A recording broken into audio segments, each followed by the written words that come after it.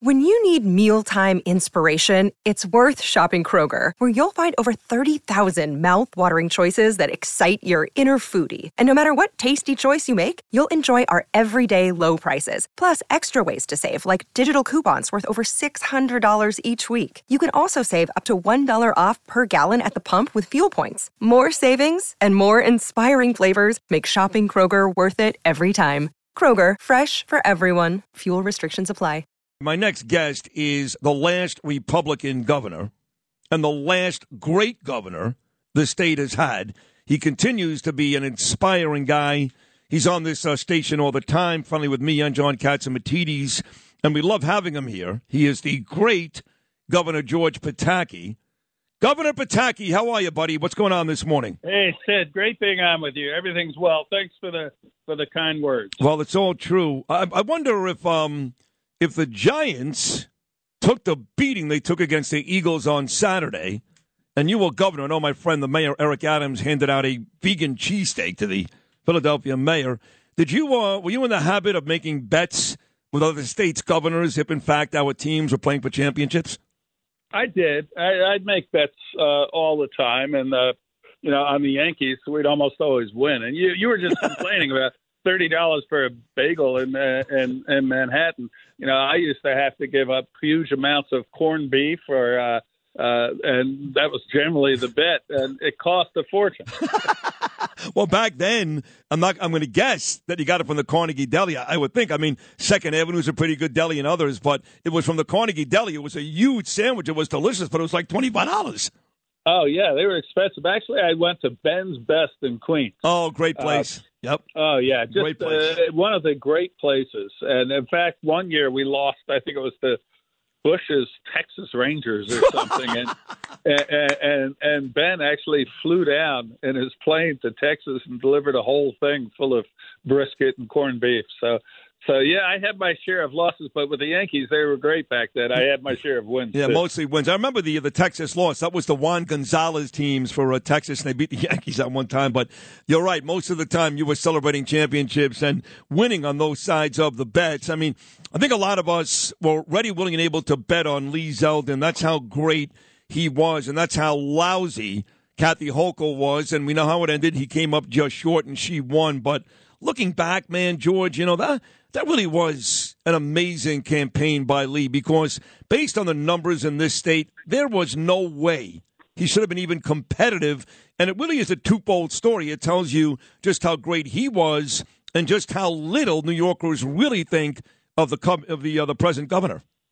Well, I think you hit it right on the head. Lee ran a tremendous campaign, did a fantastic job, and he had the issue of crime. And Hochul just didn't realize. I know she's from Western New York. It's not as though Buffalo's the safest place in the world.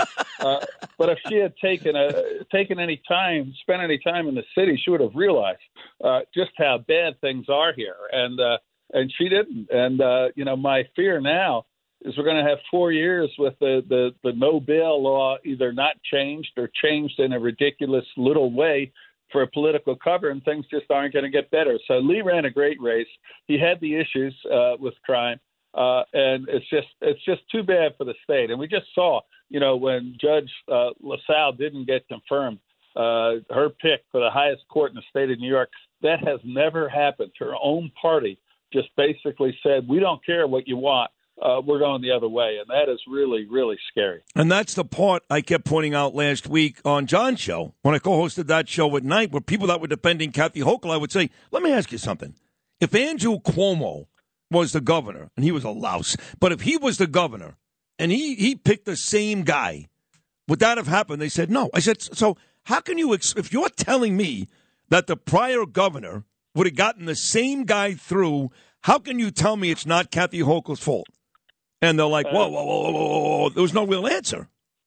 No, I think that's right. I think it's just the legislature saw her as weak, and they've been really captured by a bunch of far-left activists, and they want to run the state. They don't want to have 4 years of having to do what the governor sets as a priority. They want to do what they want to do, and it's just a very scary scenario, Sid. 4 years of this, I'll tell you, I'm an optimist by nature, but I have my concerns right now. No, so do I. And look, as much as I criticize Kathy Hochul, The truth is that she should have won that, and the fact that these legislators are running the state, Stuart Cousins, Mike, all those people, that is not the way it's supposed to be. So on one hand, I criticize Hochul. On the other hand, I'm saying, as bad as she is, she should have the power to get this done, and that's scary to me. Yes, absolutely. I give her credit for fighting the fight. You know, she didn't just walk away when they said you can't have your pick. But I think now there's got to be consequences. She can't let the legislature just conclude that they can do anything they want and she doesn't count, or we're basically going to have a non-governor for 4 years. So I just hope that she has an aggressive agenda and just bangs the smithereens at him. I was going to say something else to make sure that agenda gets passed. Well, but here's the problem. It's not going to. I mean, again, reading up on this, listening to people speak, really smart people like you, almost everybody has told me the same thing. Sid, this guy's dead on arrival. It's not going to happen. So the question becomes, yes, does she go out there and act tough and I'm not going down and waste more time? Or does she come to the crashing realization, this guy's not going to work, it ain't going to happen, and go out there and name somebody else and take care of that position? Yeah, I disagree. Yeah, you got to fight the fight. You know, you're not going to win every fight. This was a high-profile loss, and it's bad for her. But I'm a great believer that if you're a leader, you got to try to lead. And sometimes the people behind you run the other way, and that's what happened with her this time. But you can't stop trying. And the minute you just say, okay, you don't want them, I'll go somewhere else, you've just shown this tremendous weakness. What we've seen now is that she can't do anything to hold them accountable when they stand up to her, and she's got to figure out some way to retaliate. Sid, just to keep going. Go ahead. I think I lost him. Okay, hold on there, Governor George Pataki. Finish that thought on Kathy Hochul. Plus, I want to ask you about the mayor, Eric Adams. More with the great Governor George Pataki on Sid and Friends in the Morning right after this.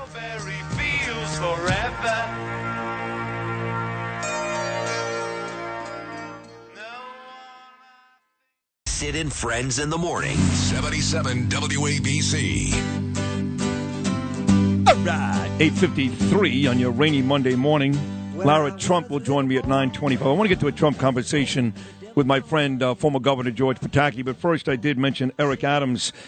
Governor Pataki, Eric Adams, talking this weekend about not defunding the police, about using the ocean liner as a place for migrants. He's talked a lot about the federal and national government helping us out with that situation. He's basically called out Joe Biden without saying his name. I asked you about a month ago what you thought about him, and you said basically, I like what he says, but I need to see more. Where are you today with the mayor, Eric Adams? I'm in the same place. He says the right things, but, we have a crazy city council that wants to cut funding for the police, and I don't think he'll go along with that, and that'll be an important step. We got to fund the police. We need more police, not fewer. He has called out Biden on immigrants. I wish he'd call them by name and just say that, this is a disaster, and he's not upholding his oath of office, and he's got to figure out something else to do with the immigrants that are coming. I mean, the idea that they're going to be living in hotels and cruise ships, this is going to bankrupt. If it doesn't bankrupt the city, it's going to bankrupt the state. And if it doesn't end up bankrupting the state, it's going to lead to trillions more in borrowing out of Washington. It's just not sustainable. So what I said a month ago still stands. He says the right things. Be a leader. Call out Biden directly over the border. Do something like send them to Washington. When you get a busload bust in from Colorado or Texas or New Mexico, just tell the bus, keep going, go down to Washington, D.C., or send them to Delaware. Do something to make sure that Biden understands this is a very, very risky crisis that he's allowed happen, and it's a disaster that is unsustainable for cities like New York. And then on crime, go to Albany. Just tell them this is what we need changed. We need that no bail law changed. We need judges to have discretion to sentence people. We need laws that say when a person has committed crime after crime after crime, they're going to be locked up for a long time so they can't do it again.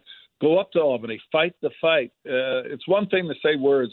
It's another thing to take action and try to make those words mean something. You have been very consistent, Mr. Governor, with your theme here today. You like the fight. You like the fight from Kathy Hochul in the LaSalle situation. You want to see Adams fight.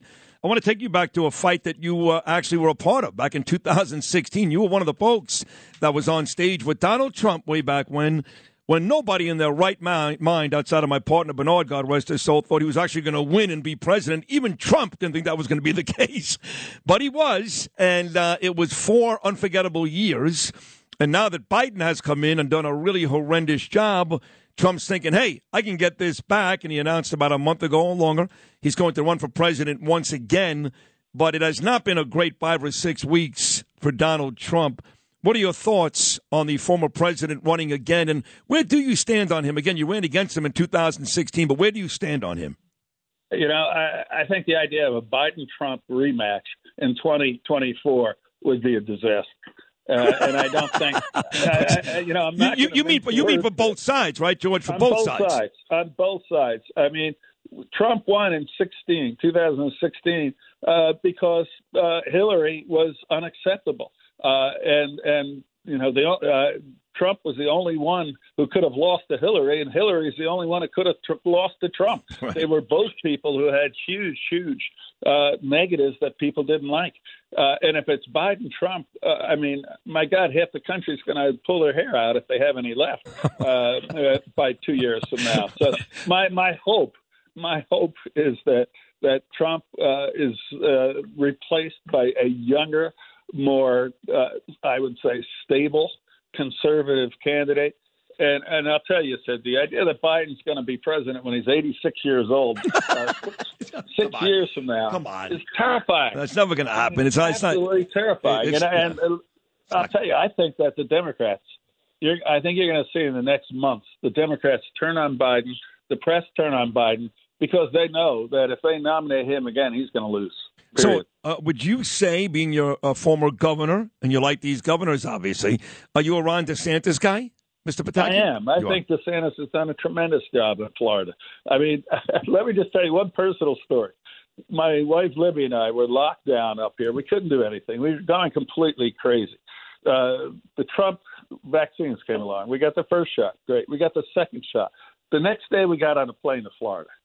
And we went to, I forget where in Florida, but it was Delray Beach. It was absolutely fantastic. Yeah. Every restaurant was open. People were out on the streets having fun. Yeah. People went to the beach. I mean, the difference between how Cuomo, who's a horrible human being, handled it, killing people in nursing homes, and DeSantis handled it, just showed the difference between effective leadership and just being a bully and a dictator. So, yes, I like DeSantis. Me too. I was down there quite a bit, too, during those times, and they weren't wearing masks. There were old people walking on the beach hand in hand, tanned and healthy, looking great. Restaurants were open. People were working. It really was night and day, and yet the liberal media is like, oh, this guy DeSantis is a murderer. He didn't care about his people, and they couldn't be any more wrong. Of course, that's like Joy Behar and stuff, but you've nailed it once again. Mr. Governor, it's always great having you on this show. You're one of my favorites. Thank you for stopping by this morning. We'll talk again very soon. Thank you so much. Thank you, Sid. Great being on with you. You too. There he is, the great Governor George Pataki right here on Sid and Friends in the Morning. Terrific conversation.